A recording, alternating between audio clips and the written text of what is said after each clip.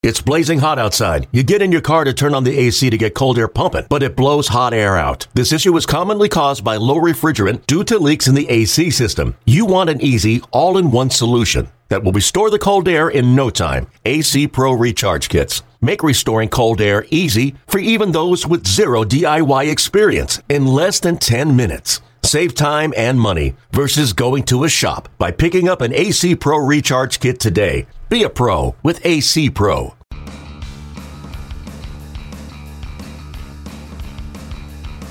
You're listening to the MLB Pipeline Podcast with your host, Ed Randall. Hi, everybody. I'm Ed Randall, and welcome to the MLB.com Pipeline Podcast. I'm joined by our draft and minor league experts, Jim Callis and Jonathan Mayo. Guys, great to be with you. Jim Callis, our esteemed colleague, is out with his list of top 25 rookies. Let the debate begin, Jim. Yeah, there was plenty of debate when we released that list on Friday, Ed, and just to emphasize, I think some people missed this point. I was not ranking who's had the best rookie season. It wasn't just simply lining up, okay, these are the rookies of the year. This is a story I did last year for our Sports on Earth site. It's looking at this year's rookie crop, which is about as talented as I've ever seen, and who's going to be the best player in the long run. So I don't think I offended anybody too greatly with the first two guys on my list, Carlos Correa of the Astros, Chris Bryant of the Cubs, who very well may be the rookies of the year in their two leagues. Certainly we'll get a lot of votes for that. People thought I started to go off the rails at number 3 when I went with Byron Buxton, who's still number 1 on our MLB Pipeline Top 100. And again, this is not based on this season. This is based on long term. And Byron Buxton has better tools than anybody on this list. It's 5 tools. The worst tool is probably his plus power. Everything else is at least plus. I came back after that. We did factor all around value in here. So I went with some defensive value, and these guys can hit too. Obviously, I had Francisco Lindor 4, Addison Russell 5. Some people thought I was a little bit low on Miguel Sano, who's been tearing it up. Noah Syndergaard was the top pitcher on the list at number 7. And again, I think because people were looking somewhat at how guys were doing this year. And, I respect these guys, but I took an awful lot of heat for not even including Matt Duffy or Randall Grichuk or Eddie Rosario at all in the top 25, which was not so much a slam of those guys, at least from my perspective. This list is just so deep. I mean, the 25th guy on the list I had was Stephen Piscotty, who, I think is going to be a very solid regular for a long time. This is just a historic rookie class. Jonathan, what do you think? What do you think of Jim's rankings? And is there anybody not on Jim's list that you would have included? Yeah, he got it all wrong. No, I'm just kidding. I'm scrolling through some of the comments. I mean, listen, the fact of the matter is we do a lot of these stories to elicit opinion and debates. It always makes us chuckle a little bit because people do get very, very upset, which is fine if they understand what the crux of the article is supposed to be. And most of the people who got upset didn't completely understand that Jim was looking at long-term value. So, he upset a lot of Cardinal fans with, Randall Grichuk and Stephen Piscotty maybe being underranked. My favorite comment, by the way, is this one saying, "I'm saving this article for you, Mr. Callis, for 2045. Doc Brown has taken the DeLorean into the future and found out that Branch Rickey actually invented the flux capacitor." I'm not going to go on. I just thought that was comical. The rest of what he said didn't make a whole lot of sense, but I thought that was funny. I would say the one guy that was brought up by people that I thought needed to be on there was Roberto Osuna of the Blue Jays. Yeah, and I thought about him a lot. I took a lot of heat from Toronto because not only did I not have Roberto Osuna on there, I did not have Devin Travis or Alex Sanchez on there. And I like Osuna a lot.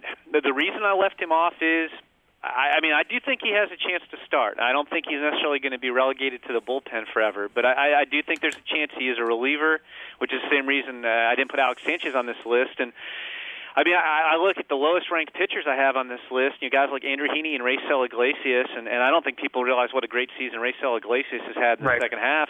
I think those guys are solid number 3 starters, and it was just tough. I like Osuna, but again, it's I really, it's funny. Last year I did this list for Sports on Earth. I went 12 deep, and I could have maybe gone 15 deep. I mean, this year I have guys like Michael Conforto at 16, Aaron Nola at 17. Greg Bird, who's come up and had a great month and a half with the Yankees at 21. I could have gone 40 deep, and I still would have left guys off who probably would have angered people. It's an unbelievable rookie class. Yeah, I mean, he was really the one guy that really stood. Just because, I mean, even if he ends up as a closer, I think he has a chance to be a premium closer. And I might have put him ahead of a guy like Ketel Marte. I mean, we're parsing. I know you put Greg Bird on there only to assuage the Yankee fans who think that we hate Greg Bird. So it's fine. I understand that you're trying to make the Yankee fans happy by putting him there. But other than that, I think it's it is a good list. It's certainly a good exercise. I do enjoy the Twins fans who keep telling us that Eddie Rosario is better than Byron Buxton.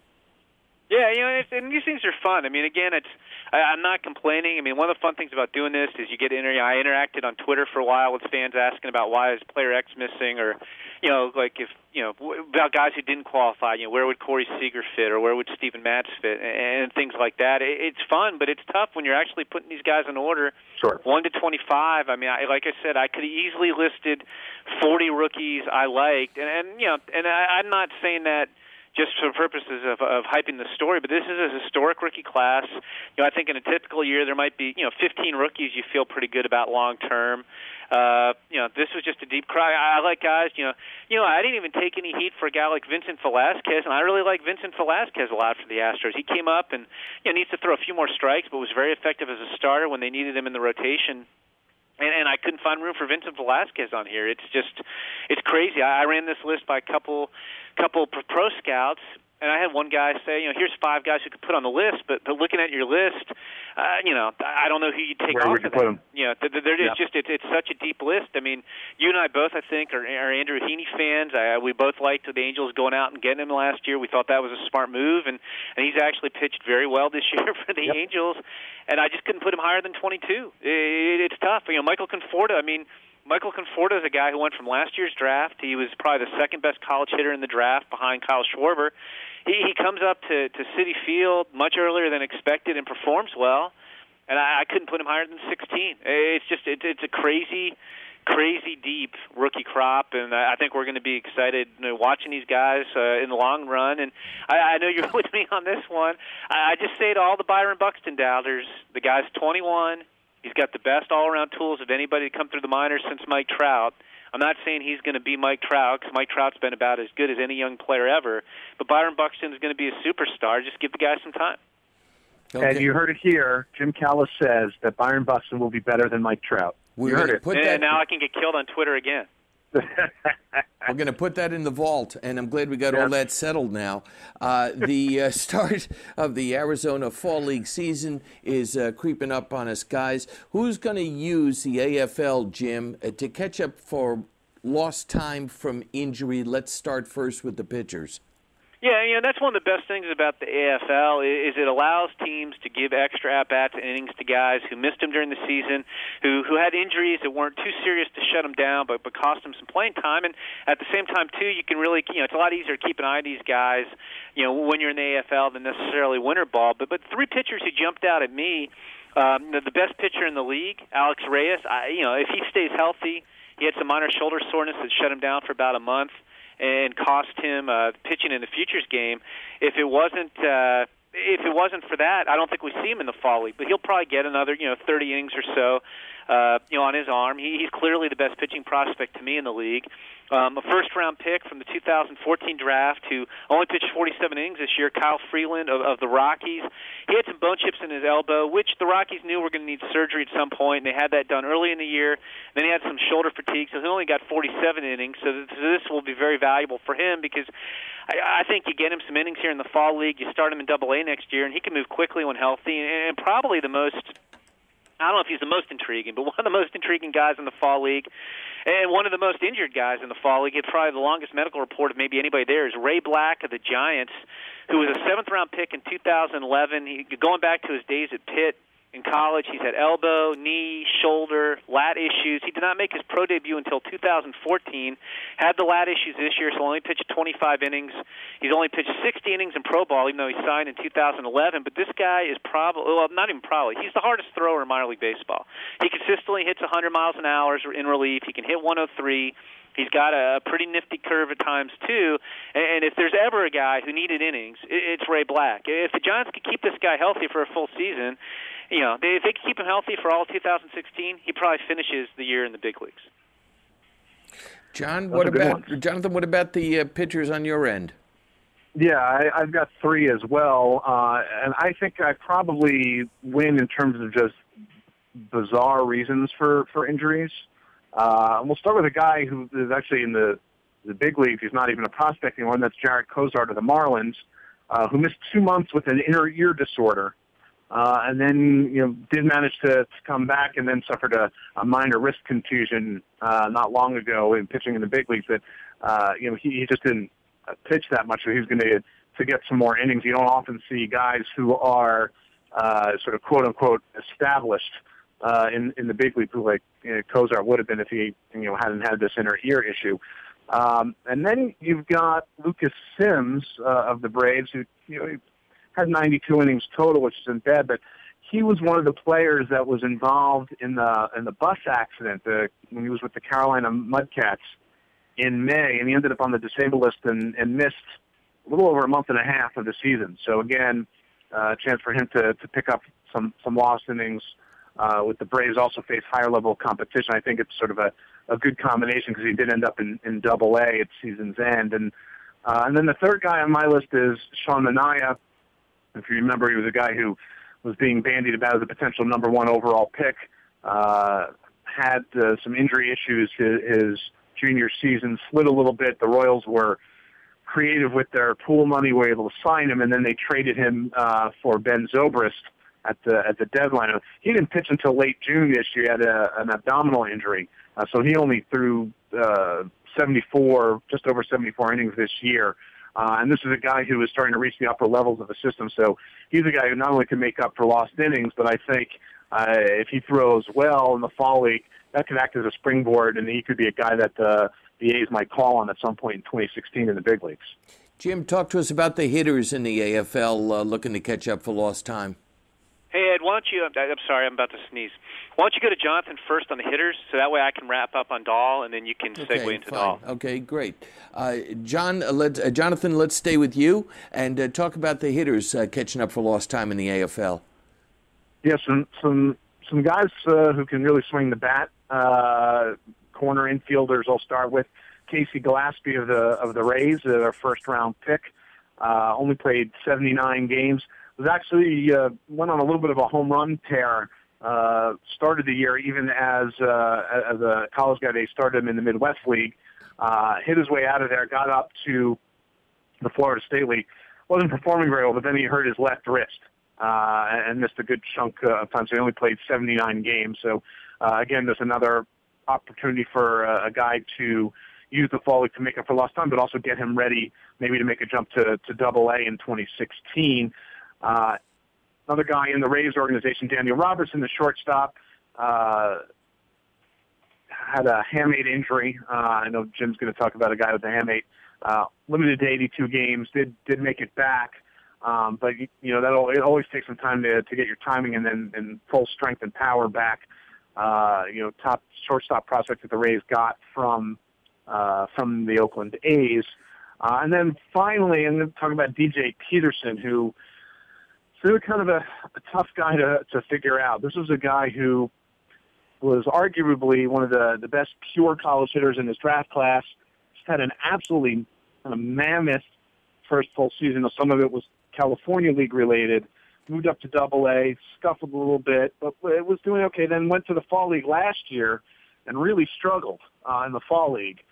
For the first time, really, really struggled. And it kind of carried over to this year, and he was struggling, and then was starting to figure some things out. He made it up to Triple-A, and then he hurt his Achilles. So he was limited to 97 games. So I think Peterson and the Mariners are hoping that this time the Fall League will allow him to kind of reset and get him back moving, because he was the one guy that I think all of us thought he was, at the very least, was going to hit. Figuring out where he would play. He's probably more of a first baseman now than a third baseman. But the struggles with the bat have come a bit as a surprise to me, at least. Yeah, and I agree with that too. I expected Peterson to hit more, and maybe the AFL gets him back on track.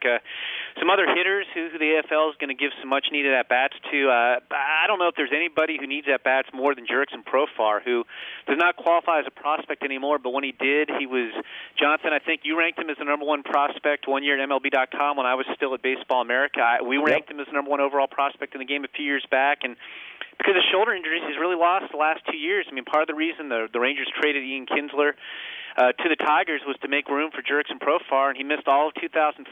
The shoulder continued to have issues this year. He only played 12 games in the minors this year. He was supposed to be in the fall league last year and wound up getting scratched because of the shoulder. So I would think he's going to play, nearly every day, if he's healthy enough to. And that's, the Rangers obviously have had a nice bounce-back season. Could be even better if they could have Jurickson Profar in their lineup. Another Ranger to watch, Lewis Brinson had one of the better seasons in the minors this year. Hit .332 with an ops over 1,000, 20 homers, 18 steals, but he missed a month with a quad injury. And like a lot of the Rangers, super toolsy position prospects, he's still figuring out the strike zone. He's making some progress, but any at bats he can get, will help him along those lines. And he's going to play regularly in the fall league after losing a month. He played about 103 games this year. And Jonathan mentioned that I too would have a guy with a hamate injury, Rowdy Tellez, with the Blue Jays, nice breakout season in the Blue Jays organization, playing at 2 Class A levels, and he missed most of the final month with a hamate injury, and he will come back and get some at bats now for the Blue Jays. With these guys, any playing time, like we said, when we're leading into this segment, these guys need innings, they need at bats, and that's one of the best things about the fall league is you can make up for lost time with these guys. One of the season's worst injuries occurred in late May when center fielder David Dahl, rated the top prospect in Colorado system, while playing at AA New Britain, collided with a second baseman chasing a fly ball. He suffered a lacerated spleen and made the difficult decision to have it removed. On his way to the Arizona Fall League, David Dahl joins us now. David, it's Ed Randall. Welcome. Thank you so much for your time. Couple of questions from me. What were your options after the injury, and how difficult was the decision you ultimately made to have your spleen removed? I had 2 options. One was to leave it in, and the other was just to take it out. And if I had left it in, then I would have had to be real cautious playing the next couple, the rest of my career. Honestly, I'd have to wear some protective stuff, and so I just decided the best thing to do is just get it removed and go out and play the game and not have to worry about it anymore. In 2012, you're the Pioneer League Most Valuable Player. You lead the league in hits, average, and slugging percentage. In 2013, you played only 10 games before tearing your hamstring. Then last year, you make the All-Star team in the South Atlantic League. And then the lacerated spleen this year. Odd things, David, seem to happen to you in odd years. Yeah, it's just unfortunate, but, things happen, and you just gotta deal with it and move on. And, it made me a better player. Well, David, first I want to say thank you. I know your days start really early. For those listening, we're recording this around 10:15 Eastern time, and he's in Arizona. So this is early in the morning for anybody, let alone a baseball player. So it's appreciated. I know you're getting work in already. I wanted to go back just to, when news of that injury, the injury this year broke, the news was, well, he's going to be out for the rest of the season, which certainly made sense given the severity of the injury. How important was it for you to get back, and not just get back, but get back way ahead of a lot of people's schedule and get a good amount of playing time in heading into Instructs and then onto the Arizona Fall League?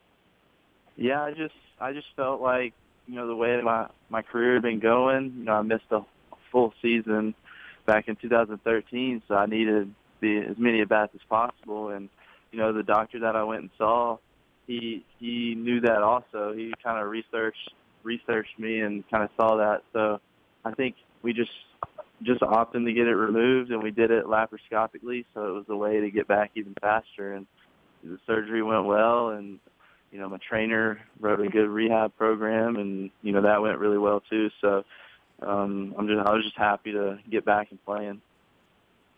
David, Jim Callis here, and you talk about making up for lost time, and we were just talking before you came on how that's one of the best things about the Arizona Fall League is the opportunity for players like yourself who've lost at bats, and I mean you've lost probably a season and a half in the last 3 years. How important do you think the AFL is in terms of helping you make up for some of that lost time? How enthused are you about getting the opportunity? And was that something that was discussed, after you had the surgery? They're like, hey, we're going to get you some more at-bats in the Fall League. It's a natural thing to do.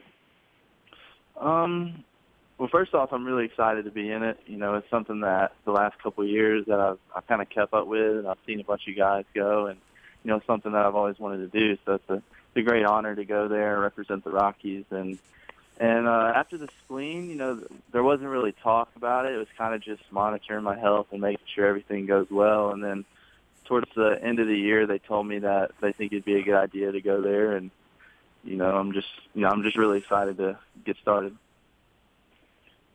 David, what had you heard about the league in terms of the level of competition, what to expect from it? Obviously, there are guys in your organization who have used it to great benefit. Nolan Arenado was the Fall League MVP when he was there, and it seems that things are working out okay for him at the big league level. So, what have you been told? In terms of talking to people about what to expect from the 7 weeks that you're there.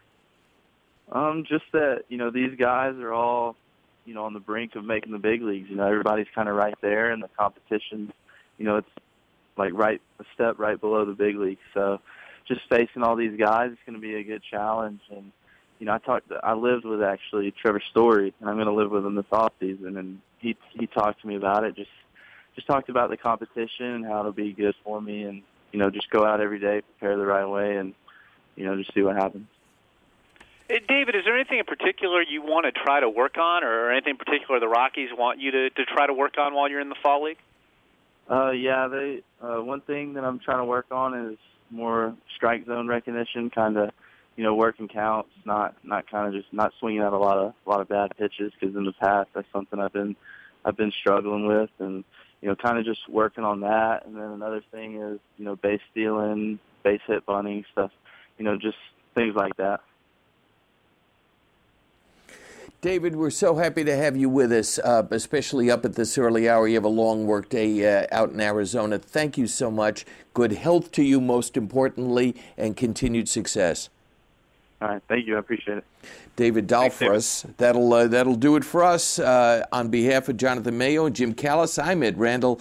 Thanks for listening to the MLB.com Pipeline Podcast. Thank you both. And on behalf of Jonathan Mayo and Jim Callis, I'm Ed Randall. Thanks for listening to the MLB.com Pipeline Podcast.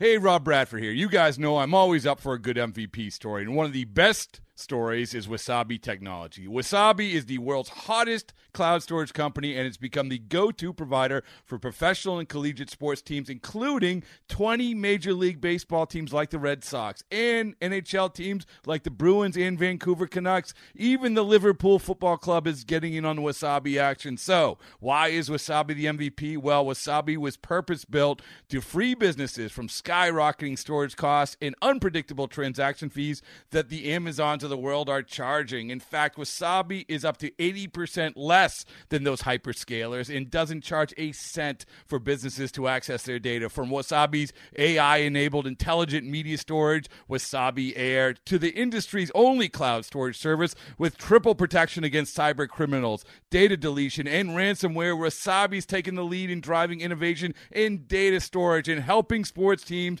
to unleash the power of their data. Wasabi, another Boston-based championship team.